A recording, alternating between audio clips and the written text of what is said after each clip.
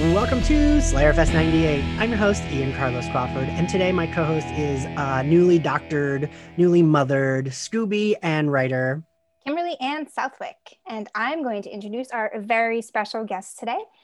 She co-starred in Tim Burton's Ed Wood, is a recurring character on the Amazon show Bosch, and will be starring in TNT's Claws, but you may know her as Buffy's Drusilla. Introducing... Hi there, it's Juliet Landau, and I'm really thrilled to be here today. Hi, Juliet. It's so nice to talk Hi. to you and see you. Thank you. Thank you so much. Where are you guys? What part of the planet are you both? I am unfortunately in New Jersey. Okay. And I am unfortunately in Alabama. Hey, are you guys back in lockdown, or are you open? I think New Jersey is preparing to go back.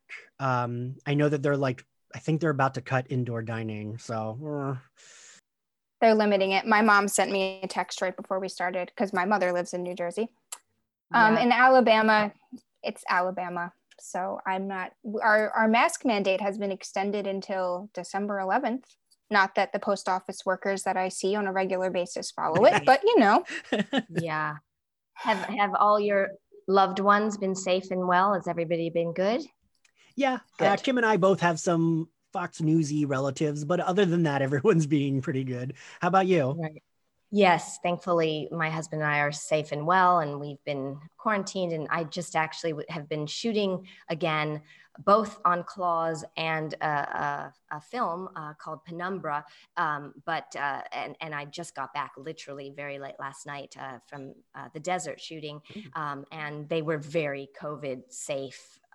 Did all the protocols, and all of that stuff. So.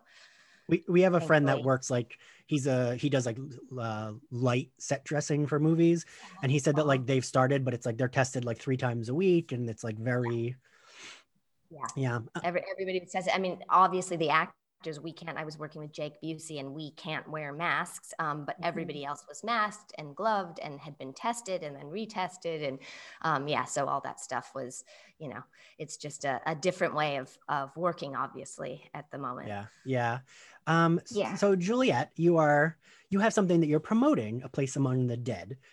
Do you want to tell us about it? I've watched the trailer. It looks crazy intense. I can't wait to see it. Tell us all about it. Thank you. Yes, it is my feature directorial debut. It's called A Place Among the Dead. I star in the movie, and we have an incredible cast. I play an alter ego version of myself, as does Gary Oldman, Ron Perlman, Robert Patrick, Lance Henriksen, Joss Whedon, and best-selling authors Charlaine Harris and Anne Rice appearing for the first time ever in a movie.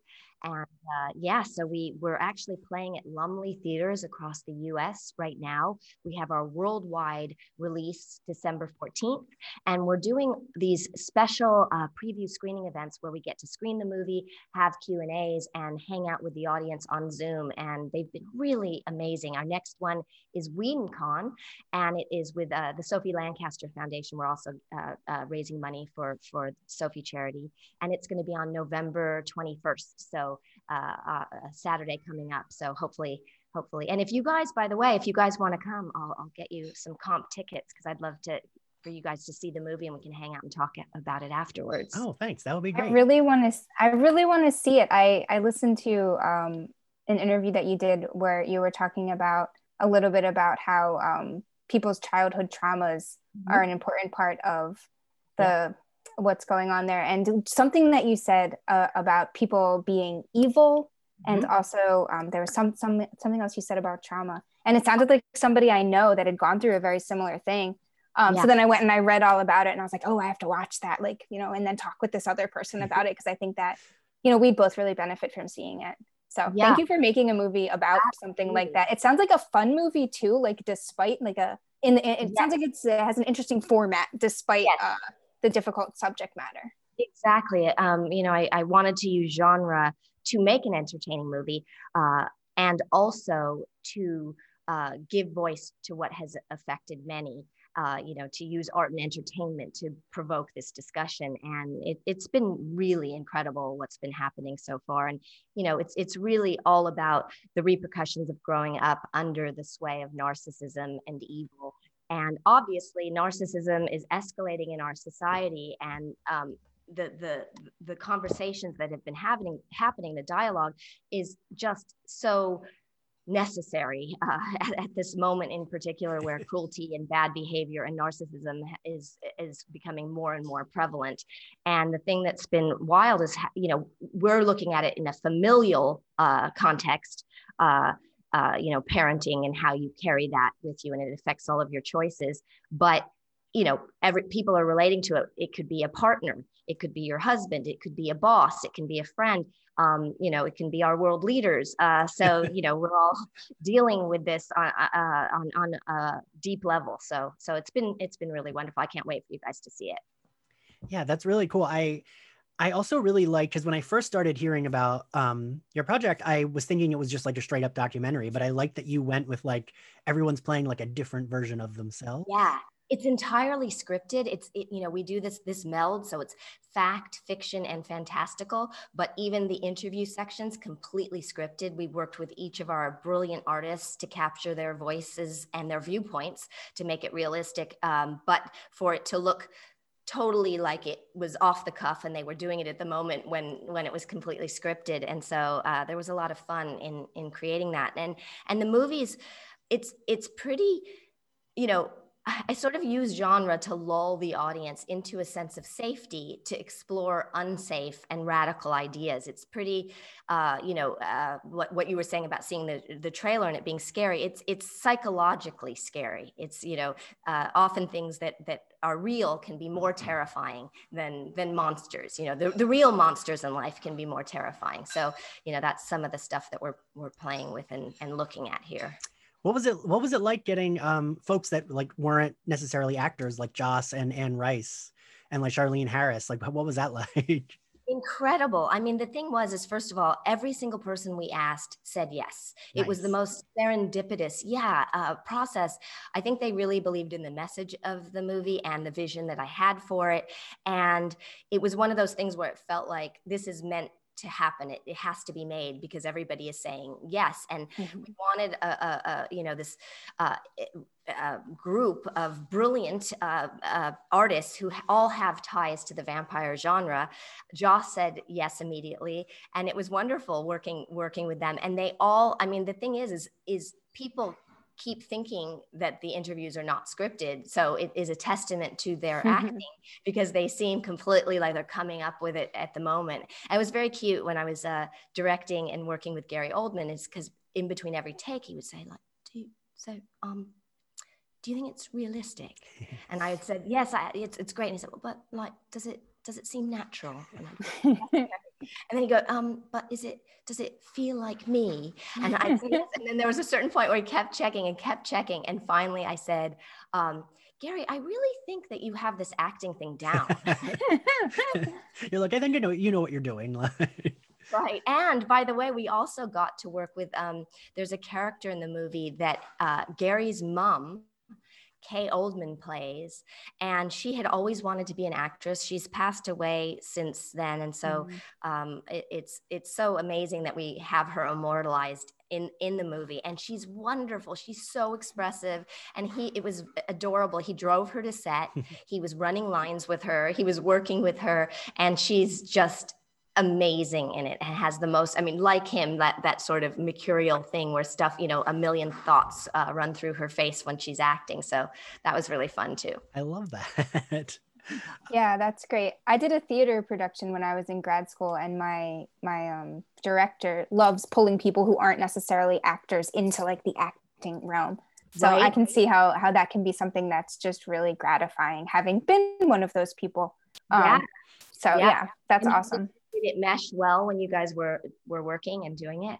Oh yeah, I mean, it was a small production, like for the department. It wasn't like a big theatrical, like I wasn't, anything huge, but for what it was, I think we did a good job. I mean, it's hard to say you did a good job at something like that when it's not your thing, but everyone said I did a good job. So yeah, I mean, and the play was written so well. When something's well written, I think that it really helps with people who aren't necessarily trained in something. Performers. What was great for us too is we did 2 weeks of rehearsal with the actors, and so we all worked together. And because the thing with television and with movies that aren't huge studio budgets is very often you have very little rehearsal time, so you're figuring out stuff on the day.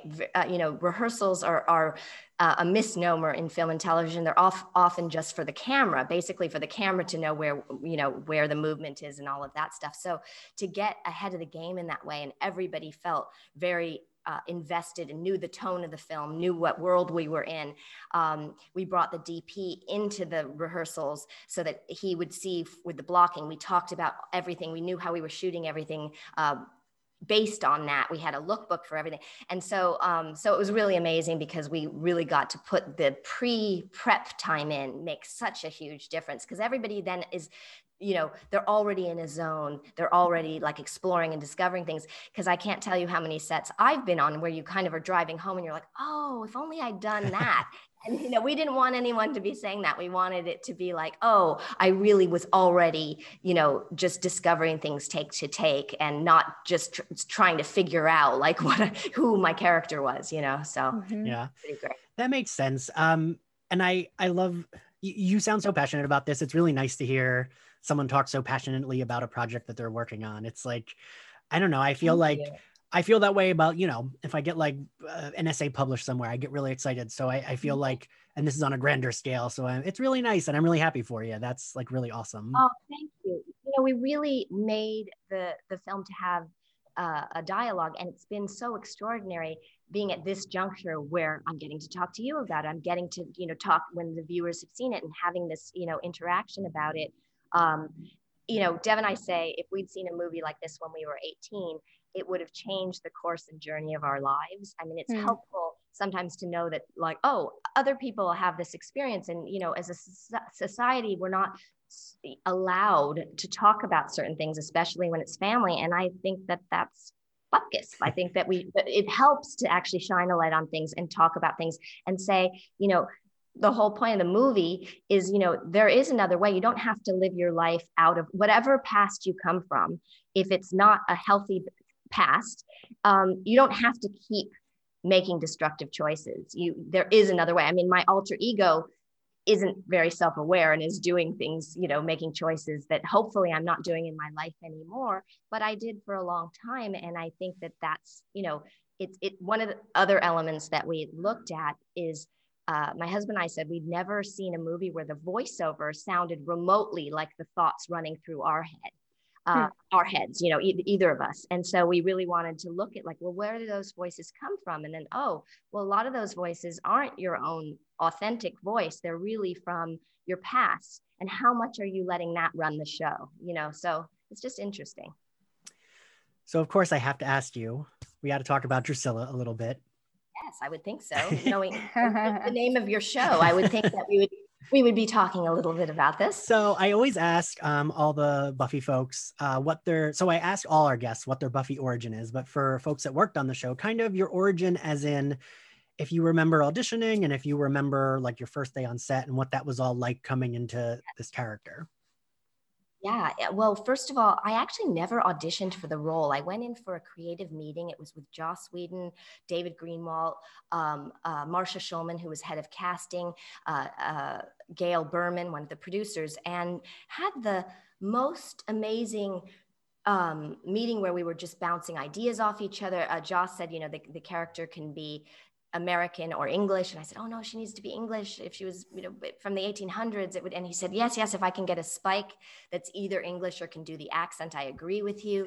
I left that meeting just having had a ball. Like it was so creative and fun. I did a little of Drew in the room. I remember I sort of wafted up to the ceiling and talked to the ceiling for a moment or, did a little of Drew. And then before I'd even gotten to my car, my phone was ringing and my agent said, they've hired you for this. It's a recurring character because I didn't know. Yeah. And they've hired you. And I said, well, wait, I haven't left the lot yet. Like I'm not. And they said, no, I know. But they, and it's funny because I had a similar thing with Tim Burton and Ed Wood. And it's it's great with really strong directors. They often sort of know quickly. It's not 9 auditions. It's not, they sort of, you come in, you connect, you work, and they're like fantastic. And in the instance with Buffy, I actually didn't even work. He knew, Joss knew my work from Ed Wood and from a couple other projects. And then I guess just the conversation and the way I did a little bit of Drew, they were like, yeah, that's that. So it was really fun. And then he called me in for the 5 final choices of Spike. And James and I just immediately had an incredible acting chemistry. And then I went into a meeting with Joss where he said, let me just fill you in on the whole lore. I've had Spike and Drew running around in my head for 10 years. And I said, oh, poor you, my goodness. And he told me all this stuff about her. And I thought, oh my God, how am I going to do that? Because everything he said was completely contrary. He said, she's delicate, but she's strong. She's childlike, but she's diabolical. But she's powerful. She's sweet, but she's diabolical. She's, childlike, but sensual. Like everything was like, he kept saying the complete opposite. And I thought, oh my goodness, how am I going to put all of these ingredients into one character? And then that's what made it so rich and so fun, is that she had so many layers and so much dimension. Yeah, James actually was on the podcast, and he had mentioned like how his audition was with you and how like he felt the two of you connected immediately. And it's there the moment you two are on screen together. I feel like Spike and Drew are, the Nancy and Sid of Buffy, right? Yes, absolutely. And it's funny that we were doing a panel not so long ago, and I said, you know that I was Sid. And he said, I always thought I was Sid. I was like, no. You were the Blondie Bear. You're like Nancy. I'm Sid. So apparently we both thought we were playing Sid for all those years. I love that. So Sid and Sid, I guess. But it's it was really amazing. James has a theater background like I do, and so we just had a real, what they call moment to moment acting right from his audition, where there was a freedom of like, oh, you're doing this, why don't I do that? Like there was a dance that immediately happened. And we would, once James was cast, our first season, which was season 2, we would get the scripts a week in advance. And so we would get together and rehearse and come in with, really prepared and with a lot of ideas. And again, like I was talking about with our film, the more that you do that, just the freer you are. And they were delighted in terms of, because very often the blocking is where you're moving in a scene and all that stuff would be worked out, where they'd say, oh, that's great. We'll just use what you guys already have prepared. So it was really fun. And I think also from the very first rehearsal that we had, I remember saying to James, like, just feel free in terms of like when we're acting, touch me anywhere you want, do anything you want. I mean, we're two non-people, we're 2 demons who have been together for 200 years. There can be no shyness about like, if it's funny always, like you're on a movie set and you're making dinner with your supposed husband and it's like, oh, I'm sorry. You have to immediately create that chemistry of a history. Otherwise it's not going to seem real. And I would imagine if you're together for 200 years, there isn't 1 inch of someone else's body you haven't seen or touched or been comfortable with, to some degree. So it was like, we need to have that present, so there needs to be a freedom. Like, don't worry about anything. Let's just, wherever it needs to go, it needs to go, within the scenes, obviously. Yeah. That's great. In terms of that relationship, Drew always strikes me as like an artist. And I think has a lot to do with the way that you play her, obviously. And also now that I hear that about those sort of built-in contradictions of her characterization, that makes sense. But then like Spike is like, William the Bloody, like the poet, right? Like, right. Not necessarily, I'm a poet, not necessarily a good poet, according to the lore. So right. I wondered if like, that there was some sort of connection there with Drew's character as like an artist, like has the soul of an artist. And I guess she's a puppeteer, so that's a type of artist. And like Spike also as an artist, if you feel as though the two of you played them like as artists. I think so. I think there was an element of clearly Drew moved to her own drummer. And I think that, and there's, one of the reasons initially when I was saying to Joss, like, oh, she needs to be an English character, because, the history, I mean, I grew up in England, and I, speak as equally with an English accent as American accent, and often in roles. But one of the things is, just culture is embedded in this society. When you go to the theater, people from all monetary class of whatever, I don't think there should be any class system, but in terms of just from every dynamic of society, are they, people all, it's very different than America. It's not elitist. It's like you're sitting next to someone who works as a plumber or a bricklayer and someone who's in parliament, and it's like, that's part of the culture. Everybody there has read Shakespeare. Everybody knows, you go to museums and it's free. Like, you can just go in to see amazing artwork that's like this incredible centuries old pieces of art. So I think intrinsically in these characters, there's that European aspect as well. There's art is part of, it's just part of what everybody eats, breathes, and sleeps. So I do think that that's an element that both characters had and that they related on, for sure. Awesome. I love that. So I gotta ask, what is one of your favorite moments across either show, Buffy or Angel, of like Drusilla? Like, your favorite moment you got to play? It's hard to pick a moment for me because it was just so much fun and working. It was such an incredible group of people. The writing was brilliant. So it's hard to pick a moment. I would pick 3 episodes, because I would say School Hard, because it was our first introductory episode and it was when we first got to play and get established. I would say Surprise, because it's when Drew regains strength and becomes a force to be reckoned with. And she'd been weak and dying from the angry mob prior to that. And then I would say an episode of Angel called Reunion, where Darla and Drew team up. We eat the lawyers and we wreak havoc on, Los Angeles.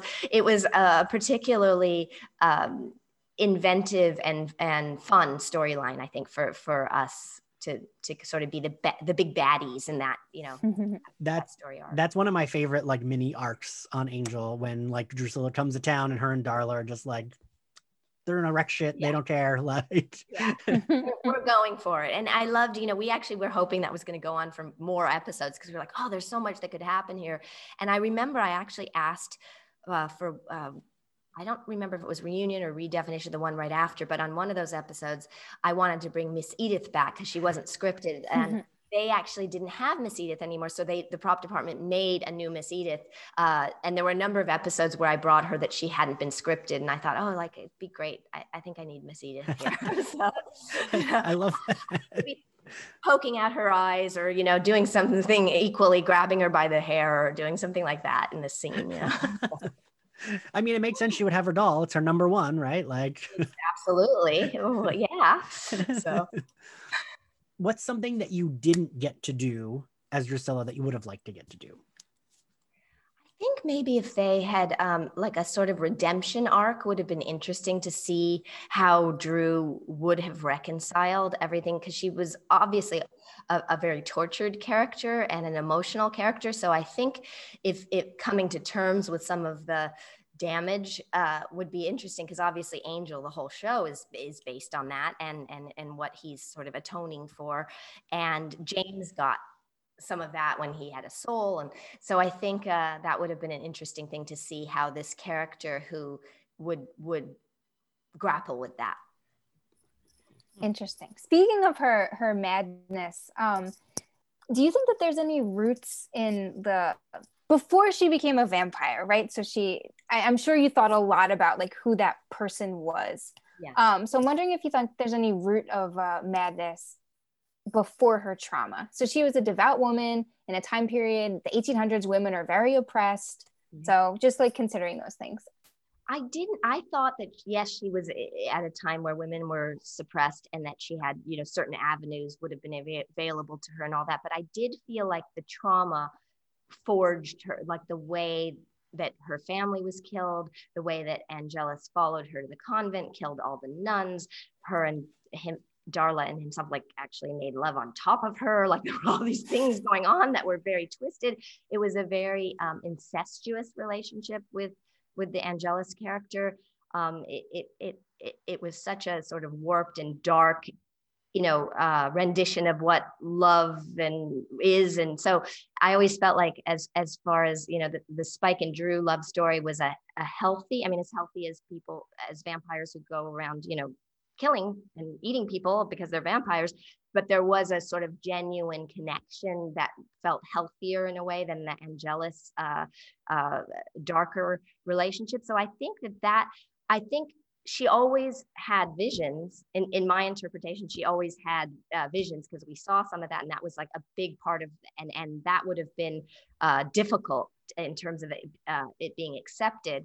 But I think that the turn of events of everything that happened was so kind of almost strategically done to her by Angelus, because he liked the idea of creating someone who was going to live forever with madness. So I felt like it was sort of done in a very particular way that obviously was effective.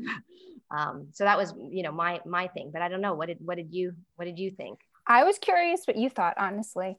I think a lot about women in that time period. It's funny, you forget like how evil Angelus is. Yeah. Because he's insulted for like so much of the show that like until you go back and you think about like what he did to Drew's character, you're like, oh man, like he was the worst. Yeah, he's twisted. And you do forget it because you like him and you see him as a person who's then trying to save souls and help humanity for so much of it. But in the parts where he gets dark, and the parts where he ends up, becoming the guy who doesn't call after you sleep with him with Buffy, that whole stuff, he's done. And especially I think with Drusilla, it was a particularly strategically cruel way of that he behaved clearly.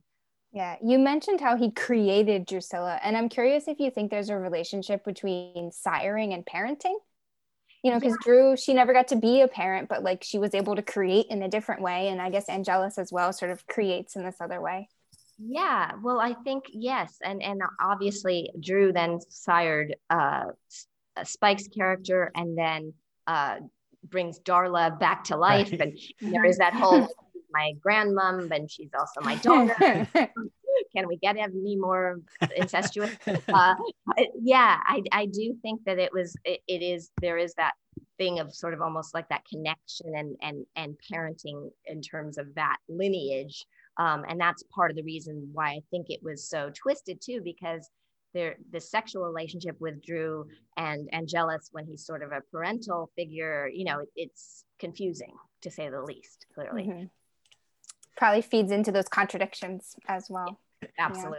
Yeah. Absolutely. So you have Anne Rice and Charlaine Harris in your film. Yes. So what are some of your other, aside from Buffy, your favorite like vampire like properties, movies, books, TV shows? Gosh. Well, now I would say A Place Among the Dead, which, by the way, this is a t-shirt I just got today. I was so excited. Ooh, nice. And so you probably can't see the A Place Among the Dead on there, but we're so excited. They designed Modern Films as our distributor, and they've made this unbelievable merchandise. And so it's really, and they just sent us, it was like Christmas, a big box. So I was like, I have to wear it. But as far as other, I mean, there's so many one of the movies that I was just shooting is called Penumbra, and the producer directed Shadow of the Vampire, which was with Willem Dafoe and, oh gosh, what's his name? I'm sorry. It's so tired because I haven't slept for a while. John Malkovich. Oh, yeah. And so that's an incredible movie. I think 30 Days of Night, our friend Steve Niles created the comic books and also the movie. And our composer, Monica Richards, is married to Steve. They're both so wildly talented. And that movie those vampires are terrifying. Yeah. They're so dark and frightening, and they're shark-like. Obviously, the original Nosferatu and 1931 Dracula have been very iconic and sort of emblazoned into our consciousness. I think Gary Oldman's Dracula, Francis Ford Coppola's Dracula is beautiful and sort of operatic. Near Dark, Lance Henriksen, who's with us in the movie, Near Dark is Catherine Bigelow's one of her first movies, if not her first movie, and it's just wonderful. Movie with Bill Paxton as well. There's a lot. I don't know. What about you guys? Some of your favorite, if you? I mean, I feel like a lot of Buffy fans, especially in the 90s, I was big on the Anne Rice stuff back in the day. Yeah, Anne Rice is so incredible. I remember as a kid, I read Interview with the Vampire and the Vampire Lestat, like probably way too young. But it was getting to work with Anne and I've read all of her books. Like I've read every book of Anne's, and same with Charlene. It's really incredible to get to work with people that have created these universes that have become a part of your being by, because there's nothing like books. There's nothing like reading and going. I mean, obviously I love movies and television, but there is something about your own interpretation and how you imagine something when you're reading a book that's really special. I was just talking about that. So my mom's a big reader. That's where I get like my reading from. My mom actually is also a big Buffy fan. She's not the demographic for Buffy. But Buffy has such a wide demographic that way, because the one thing with Buffy is families can watch it unlike True Blood. Right, and you'd be really embarrassed to watch it with your family because the sex scenes are pretty full on out. And Buffy, you can actually watch with your family and as well, right? Yeah, I mean, I remember literally the first time I've told this story in the podcast a few times, but the first time I watched, my mom would watch it and she'd be like, "Oh, I think you would like this show." And I'd be like, "No, I won't, Mom." And then I watched her watching it on like our little tiny box TV that we had in the kitchen on the counter. And she was crying because Buffy had to kill Angel. And I was like, "Wait, what is this show?" And that's like when I got hooked. Right. And then that was it. You were in, right?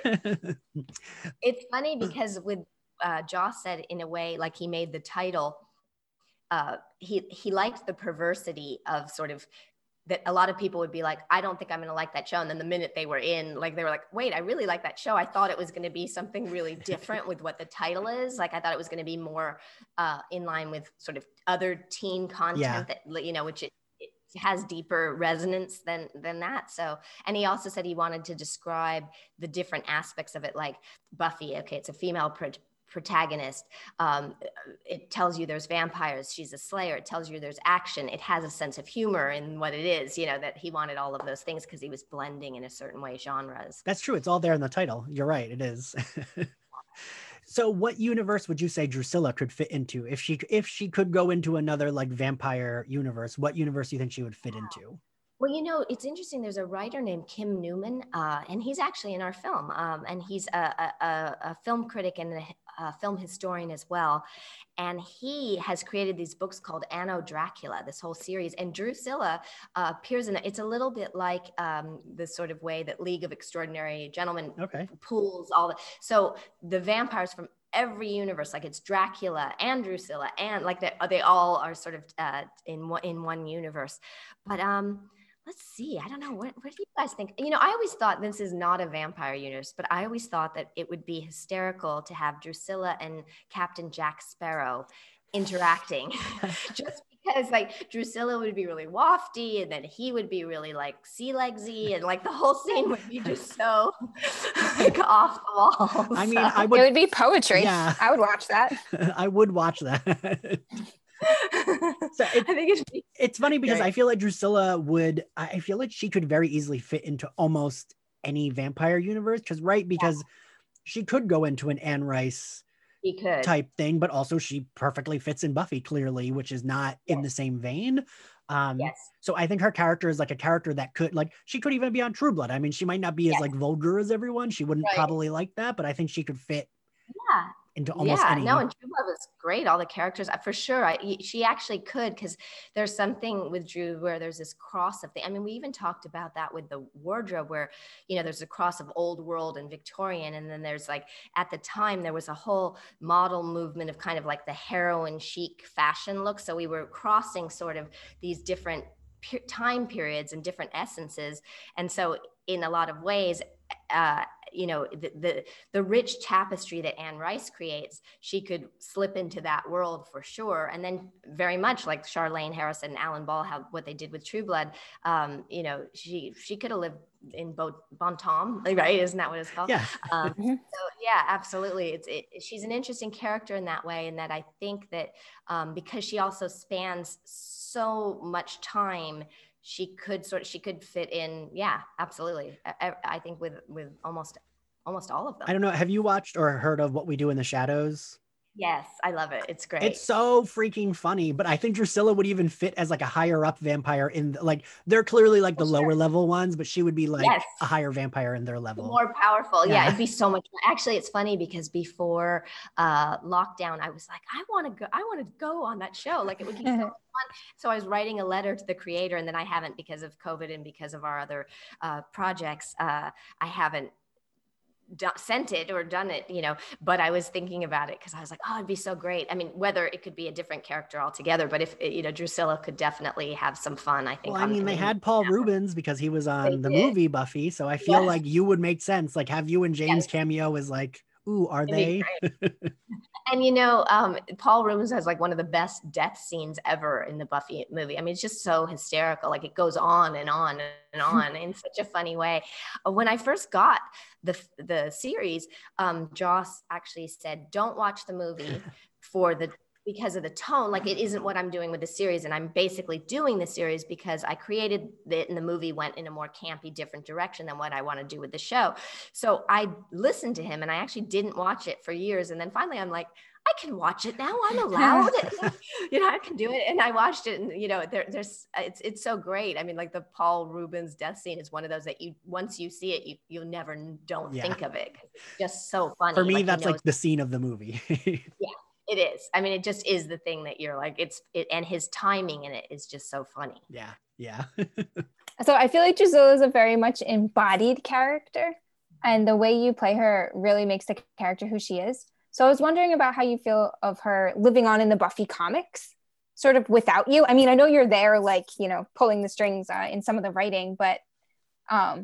Well, yeah, I mean, I did a 2-episode arc that I co-wrote with Brian Lynch, and that I was very involved with, and came up with the storyline, and a lot worked really hard with the artists on their artwork, and had references and the color palette and all that stuff. I was very involved. In the other Dark Horse series, I haven't been involved, and I actually have to catch up with it. So I don't know what's happened to Drew.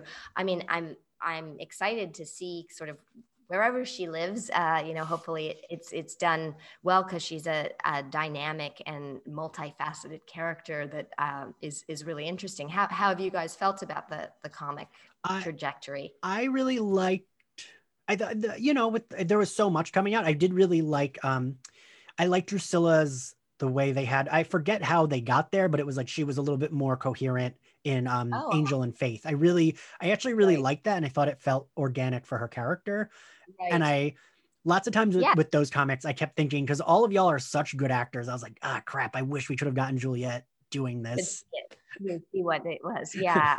But so what's your favorite Drusilla outfit?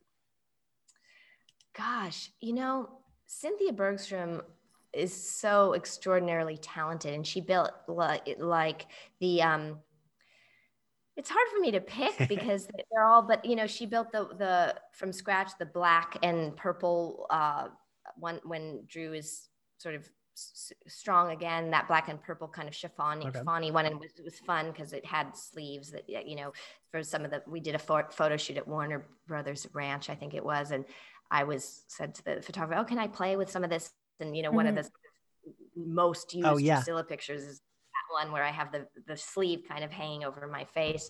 So that was a really wonderful outfit. I remember when also in Surprise, when my character gets strong and I'm sort of having my coming out party, there's a maroon dress that also I had asked for a scarf, and then said, could we attach it here, so that I basically had something to work with when I was moving and dancing.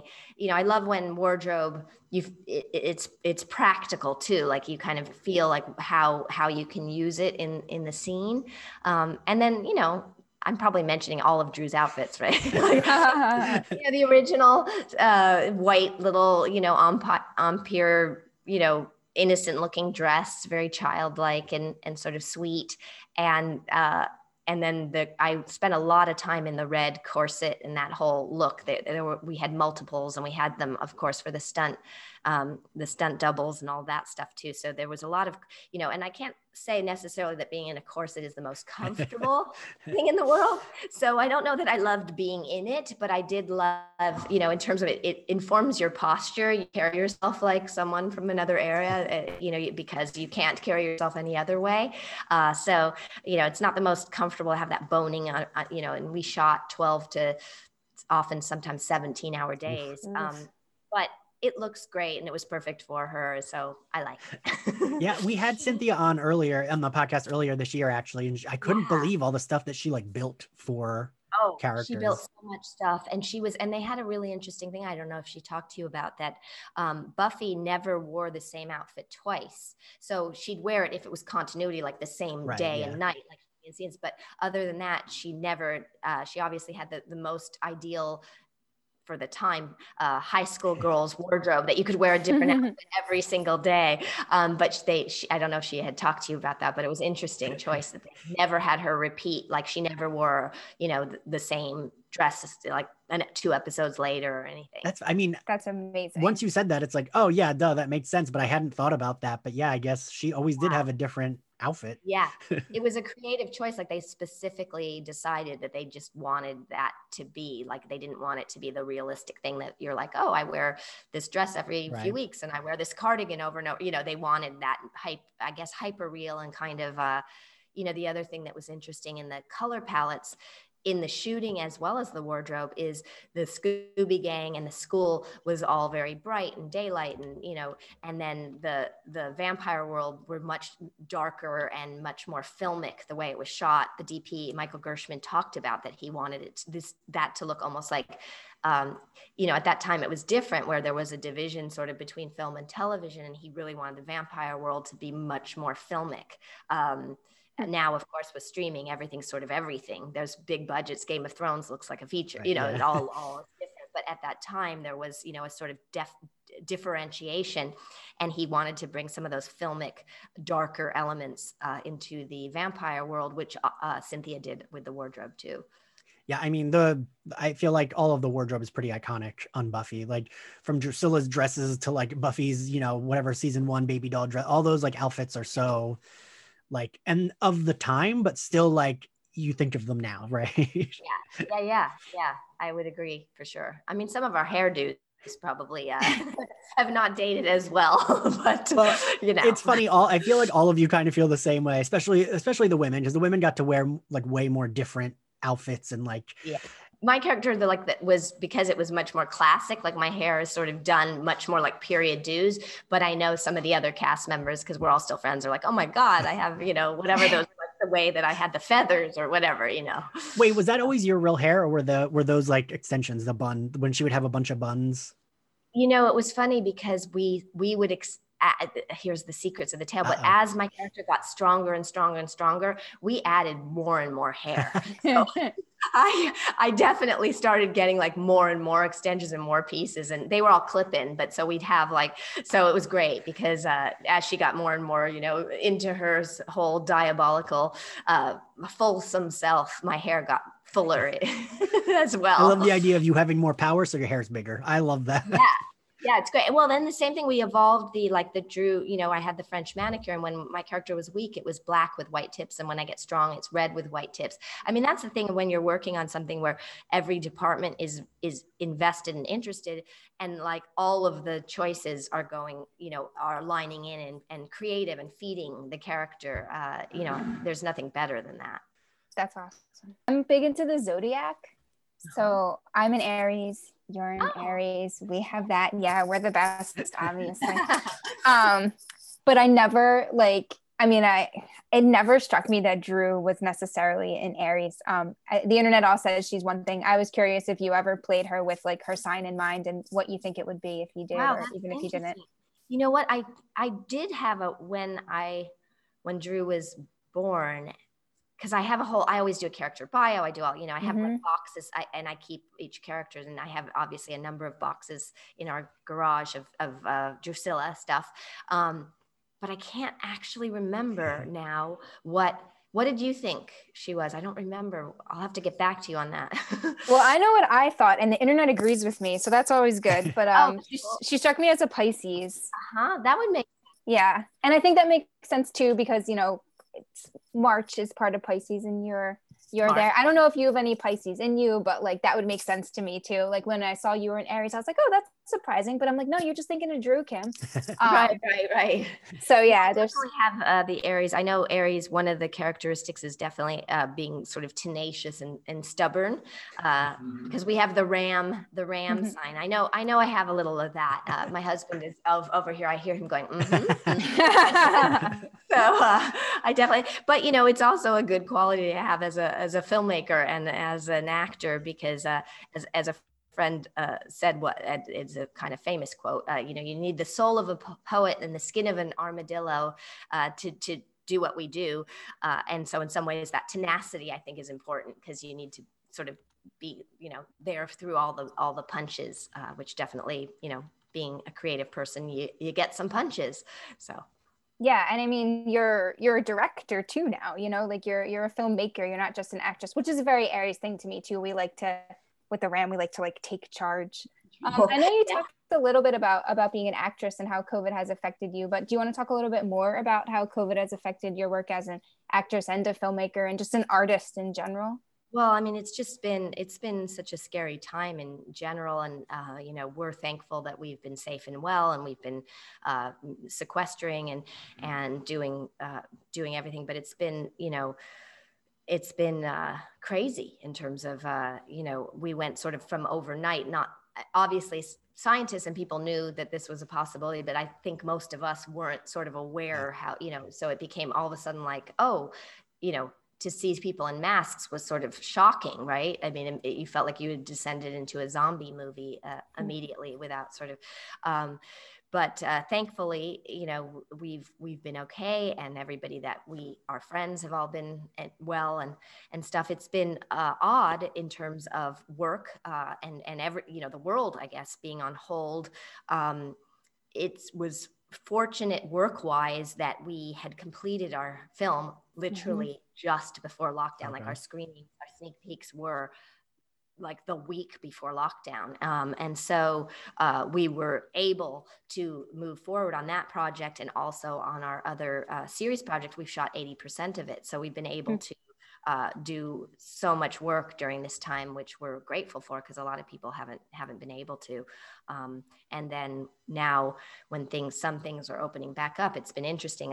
Ron Perlman, when we were coordinating with him for one of the panels that we were doing, he's shooting in Canada, and Canada's been very careful in terms of their protocols for shooting. So he was doing Guillermo del Toro's Nightmare Alley, and they had 2 weeks he had to be in the hotel room, who wasn't allowed to go out. And he had a co-star that was a regular on a TV series, not a friend, someone he met there, okay. Who apparently after a couple days got restless and went out to dinner, and he was not only thrown out of the country, fired from his job, his series regular job, but he was fined $750,000. And so Ron was funny, because he's like, I'm even scared to open my door when they deliver food. And he's like, because they're taking it seriously, which I'm grateful for. But he's like, I open my door a crack and I take my food and I close the door. It's obviously, been affecting globally, everybody working. I don't know, how have you guys been affected with everything? Well, Kim, you're a professor, so I feel like you should speak to that. I'm a professor in Alabama, though, so it's. So were you working remotely at all, like doing Zoom, or have you been actually going in? Because so I gave birth in March, like right when this started, and I was already teaching online, so I didn't have to worry about it then. But I mean, I respect my department and the way that they've handled everything at the department level, for sure. But they have me I have 2 online classes and 2 hybrid classes. Okay. So, and then next semester we're apparently going back to normal. Wow. As a writer though, right. As a poet, it's been interesting. It's really generative in some ways. Like there's just, you see the world in a new way, I guess, like, all these things you never thought could happen are suddenly happening. So it gives me something to write about. You know, it makes me look at the world in a different way. Yeah, absolutely. And I read this article earlier in the New Yorker about they're doing these 5 short films of like dance, and they're all like COVID inspired. So I think it's all from the New York Ballet, actually. Oh. They specifically chose people and had them use the area outside around Lincoln Center.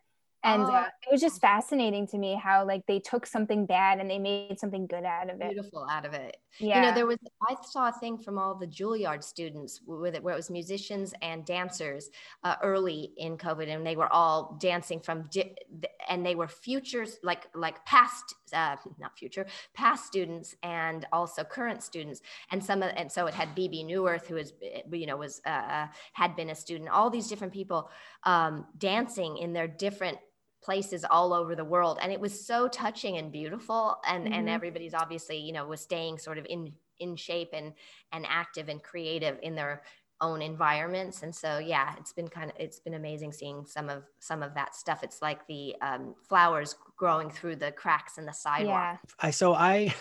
I work retail as my day job, and I'm like a freelance writer, and I get like weird spurts, like, right, because we're in quarantine, and it's like I feel like I should be able to like write 3 novels at this point, but I have not. But then with things like, I feel like with like doing this podcast, I've been able to, those are things that it's like I send out an email, you know, I schedule a thing. I've been able to like concentrate on those things a lot more. Right. Because of course it requires thinking and, you know, us talking, but writing and having the ideas and like that I've had trouble with, because it's like I'm home so often. I just started back at my job like 2 months ago. Yeah. So I keep going back and forth where I'm like, I'm being more productive in one area, but not in the area. Like I wish I had written a book by now, you know? It's also hard because I think collectively there's been so much stress, and with the election, with the sort of so much hateful behavior going on and like so much stuff, it's been, and then, you know, there's this, you're dealing with virus and people are dying, and like it's so in terms of, you know, I think it's because a friend of mine was talking to me and he was saying, you know, oh my God, it's been amazing and what's happening with your movie, and I'm feeling like I wanted to write a script and I'm not doing it. And I was like, you know, everybody's processing things.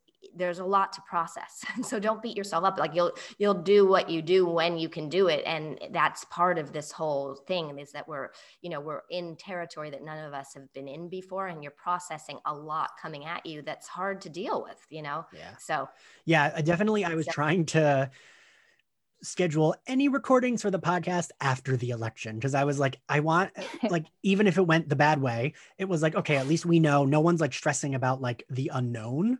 Right. Because it was like, I kept saying to Deb, it's like going to the doctor with some like health thing and you're waiting for these results and you're like, okay, is the bad news? I just want to know one way or like the take other. The Band-Aid off. Yeah. It's like the protracted waiting was just so like we literally, our shoulders were like, oh, you know, and we heard people, our whole neighborhood, like literally for 15 minutes, people were just screaming out. That. And it literally was like, we're like, oh my God, I think the results are in, you know, because we heard everybody going, like, it was just amazing. It's funny. I'm sure we all were like obsessively looking at the map, right? And it was like the 2 minutes that I wasn't looking at the map, a friend just texted me in all caps, oh shit. And I was like, is that a good oh shit or a bad oh shit? But it was a good oh shit.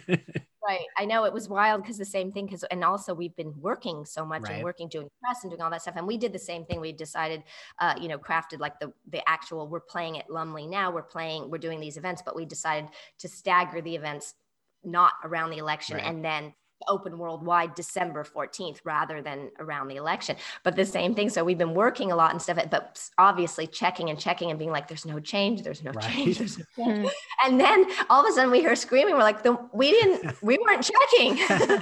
We missed the moment, you know, but luckily we were like, okay, but it was just the same kind of thing where we're like, wait, we're hearing people screaming, something's going on.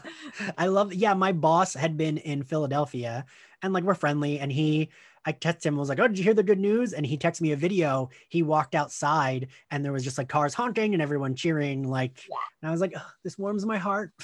It does. I mean, it was such a close, that was the thing I think that was hard to see, is that, you know, is just how tight it was, you know, and so that it's been, and I'm sure stressful on both sides for that reason, but but you know, it was funny because it went on for like 15 minutes. We live in the Hollywood Hills, and so nice. you know, obviously this area was particularly jubilant, and so it was very cool because it was like, we should record this. It was the way it was sort of echoing in people, and like the whole thing, the way that people were screaming and what they were saying, and we were like, sounds like some sort of abstract amazing art thing going on. So. Right, because if that was in a movie, you might be like, that's unrealistic and cheese. That wouldn't happen. Yeah. You know, that actually happens a lot with movies. It's funny because I know when I was working on Ed Wood, it was actually based on a book by Rudolph Gray called Nightmare of Ecstasy, and he knew a lot of the characters that were around the real filmmaker Ed Wood, and the dialogue that my character had that seemed the most like there's no way that was actually transcripted. So it's funny sometimes when you're like, the things that seem the most wildly inaccurate or something are the things that are actually true, right? And I mean, I guess that's kind of been like most of 2020, right? Things that you'd be like, took the words right out of my mouth. Yeah, I'm about to say that all of this year. I saw like a tweet that was like, ooh, if I'm editing the book of 2020, I'm going to say take out one or two of these plots as there's too many. It's funny. That's what somebody said to me early, like somewhere in the my writer friend said, it feels like really like a TV show on its last season when they're putting too many plot points in and we need some recasting, like desperately. So funny. Actors keep walking in and out of the show. Like, right. Like, what's going on? We need some stability. And there's just so many plot points. Like we're trying this and then we're trying this and we're trying, you know, it's like, oh no. We just get rid of the murder hornets. Yeah. We just don't need those. So before we wrap up, a fan, so I put on Instagram that we were interviewing you, and a fan did ask if you were ever bummed you never got to portray Drusilla getting dusted, because Angel, Darla, Spike, all of them got to be dusted and come back, but Drusilla never did. Well, I guess if she could have come back, I sort of like that I evaded. I was one of the ones that never, like, I'm still undead out there. Yeah. You know, sort of like that she evaded demise. And there's something kind of like, I sort of feel like she's out there traveling the world, you know, creating mayhem in her way, you know, and I sort of like that, that it never came down to it. But it, you know, if they were going to bring her back again so that she was able to still be out there, then maybe that would be okay. I just sort of like, she was one of the ones that didn't get, you know, it's kind of cool. She's not dead. Or she's not undead. I do like she's that. Still undead. Almost everyone I've spoken to from the show who played a villain, they'd be like, if their character died, even if it was a villain, they're like, oh, I wish my character had lived. Or if they were a villain, like, I'm glad my character lived. You know, you get very, it's funny because even, so after, there was a particular point where my husband and I said, you know, I've seen all of Buffy and Angel, but I don't think I've ever seen it in the correct order, because when I was on it, we watched my episode and I sort of saw it, but I didn't see it in the way, the whole arc that it should be seen. So we watched the whole thing. And he was laughing at me because I was on the couch and I guess I literally went, when he was with Buffy, and I was like, I just don't see what he sees in that cheerleader. He looked over at me and he's like, Juliet, like, there's a piece of you that, you know, if you've lived with a character that long, that you kind of have that connection to the thought process, you know, and you're sort of like, I mean, really, you're going to leave a 200-year strong relationship? No, come on. You know, you're still inside that mindset. So he thought it was very funny because he'd hear me humming and hawing on certain things where it was very much from Drusilla's viewpoint. And the other question on Instagram was from the author Kirsten White. She writes Buffy novels. She asked how you captured Drusilla's specific movements, because you kind of move with the dialogue. And how was that created? It was me. It was that element of the sort of physicality of Drew, and I chose, in terms of the accent, I chose a specific region and a specific person that I worked with and off of, listened to a lot. But with the rest of the ingredients of Drew, it got to be more sing-song and lilty because of her all of the rest of her. And definitely the physicality was something that sort of came out of the choices that I made. And then Joss was really happy with it. And so it evolved from there. But it was interesting to arrive at how, I started working from after that moment when Joss said, all of those disparate things. I went home and started sort of playing. I always put together a soundtrack for each character. So Drusilla had a specific soundtrack, and I love it. And it was funny because on A Place Among the Dead, when in the rehearsal period, I was working with the actors and I was telling them how I do that. And so many of the actors showed up. I created Frankensteins. They all had their iPods with their soundtracks. But one of the things that's great is because when you're working on a character and you listen to that music over and over, and then the minute you just hear it, it's like we all have, there's songs you hear and it takes you right back to whatever particular experience. And it's like a nostalgic or whatever, or a terrible experience, whatever it is, you immediately sort of almost sensorially have that visceral feeling. And so, so music is great that way, because sometimes on set, you like literally one little note and you're like, oh yeah, I'm back in, like I know this character. So there's many ways, but I think it's once you put all those ingredients in, you have your ways that you access for each character. And I really enjoy like that element of things. The character that I played on Bosch, her name was Rita Tedesco, and she moved like my husband was like, who is that? Like, I've never seen, And same with a friend of mine at the time when she saw Drew, she was like, I don't recognize you, like the you I know in that character at all. It's so weird. And, she moved, I'm very speedy as a person. And she obviously had this languid, sort of way. And I love that element. I love watching people, and physicality tells you so much about how a character feels about themselves or how they're related to, or, all of that stuff. So Drew, it was, that sort of came naturally with all the rest of the ingredients and moved from there. Okay, I gotta ask, since you mentioned it, name, like, do you remember like any of the songs on your Drusilla playlist?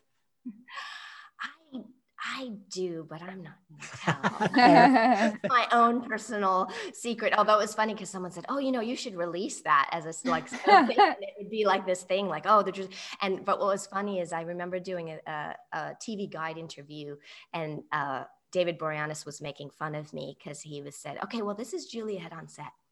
Do you want to run lines? Do you want to rehearse? Do you want to run lines? Do you want to rehearse? Do you want to rehearse? Do you want to run lines? Do you want to run lines?" And then he'd go like this, and he'd put on the around, and I was like, "Stop it!" And he goes, "No." And then she'd all of a sudden be this like totally different, unlike Juliet, Drusilla would emerge. So that's so smart. It's so smart. I make a playlist I started doing it like a year and a half ago. So every 2 months, so like January, February, March, April, etc. And you're right. All I have to do is like go back and play my January, March 2018 playlist, and like I am there. Like I know why I chose the songs. Sometimes right. Like I have specific memories, I have access to them. So like as an actress and like as a filmmaker, like that's so smart. It is. It's interesting because we even talked about that. We scored the movie afterwards, and I worked very closely with our composer, who's amazing. Her name is Monica Richards, and it's a very underrepresented. I think it's something like 17% of film composers are female, and we didn't choose her because she was female. We chose her because we just thought she was phenomenal. And it's such an integral part of the movie, and any movie, but there's a lot of soundtracks that almost sound like this is the sound of the moment and everyone's doing the same thing. And our movie is it's its own animal, and we needed it to be like a tapestry in its own element. And so working with her was amazing, but we were even talking about our next project that we would do with her. We might do it the way Sergio Leone did, where and actually Francis Ford Coppola did it with The Conversation, where you have some of the themes and stuff scored ahead of time, so you can actually play it for the actors, and you can play it on set. And Quentin Tarantino does it often. Borrows other soundtracks, but he plays that stuff on set, and then you can see when it's cut, like it's all like so intrinsically, like the music is a part of it. So it's interesting that you're talking about the way you do that, because it seems like a tool that would be cool to do in filmmaking, in a different way than we incorporated it this time. Yeah. I think if I remember correctly, you said something that made me think of this. this past year was like one of the first times that a woman the woman wrote the score that won the Oscar or something. Yes. It was like recently. Yeah. Yeah. So that's good. That's awesome that you said you used a woman to score your film. Yes. Yeah. Good job. So we had Stacey Abrams on the podcast earlier this year. And we kind of asked her who she thought, if there was anyone that might have voted for Trump. And she said, if Drusilla got her citizenship, she might have liked the chaos and voted. Maybe. What do you think? I don't think so. I think Drew liked creating her own chaos. I think she would have, I don't think so. I think she, I can't see with the people she surrounded herself with. I don't think so. I'm with you.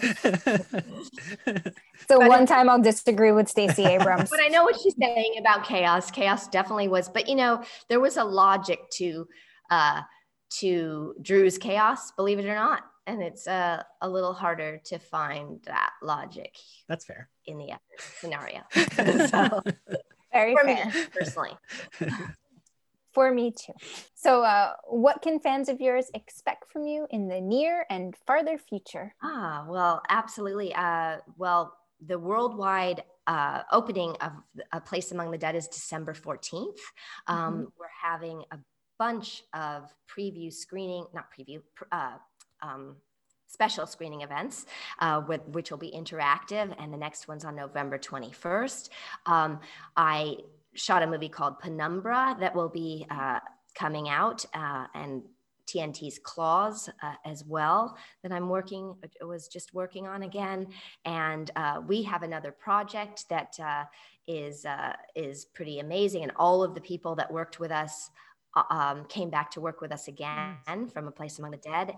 And it's completely unscripted. It's documentary. It's an interview show. I'm the host. And we also, besides all of our incredible artists that came on A Place Among the Dead, we also interviewed Tim Burton and Willem Dafoe, and just an unbelievable cast as well. So lots of stuff cooking. And if people want to see A Place Among the Dead, the best place, our distributor is Modern Films. So modernfilms.com/A Place Among the Dead. You can get tickets for any of the cinema runs and or the special events as well. And let everyone know where they can find you online and everything. Yeah. Okay. On Twitter, I'm at Juliet Landau. On Instagram, I'm Juliet_Landau. And then on Facebook, Fans of Juliet Landau is the page that I am most active on, and I moderate it. It's all me. So cool. Those places that are good. Cool. Well, thank you so much for joining us. I really appreciate you doing this. It's been so much fun. Thank you all for listening. If you want to find Slayerfest 98, you can find our podcast at SlayerFestX98 on social media. You can find the podcast on Apple Podcasts, Spotify, YouTube, and other corners of the internet. And you can support us on Patreon, which helps keep this podcast going. And we'll see you all next time. Bye, guys.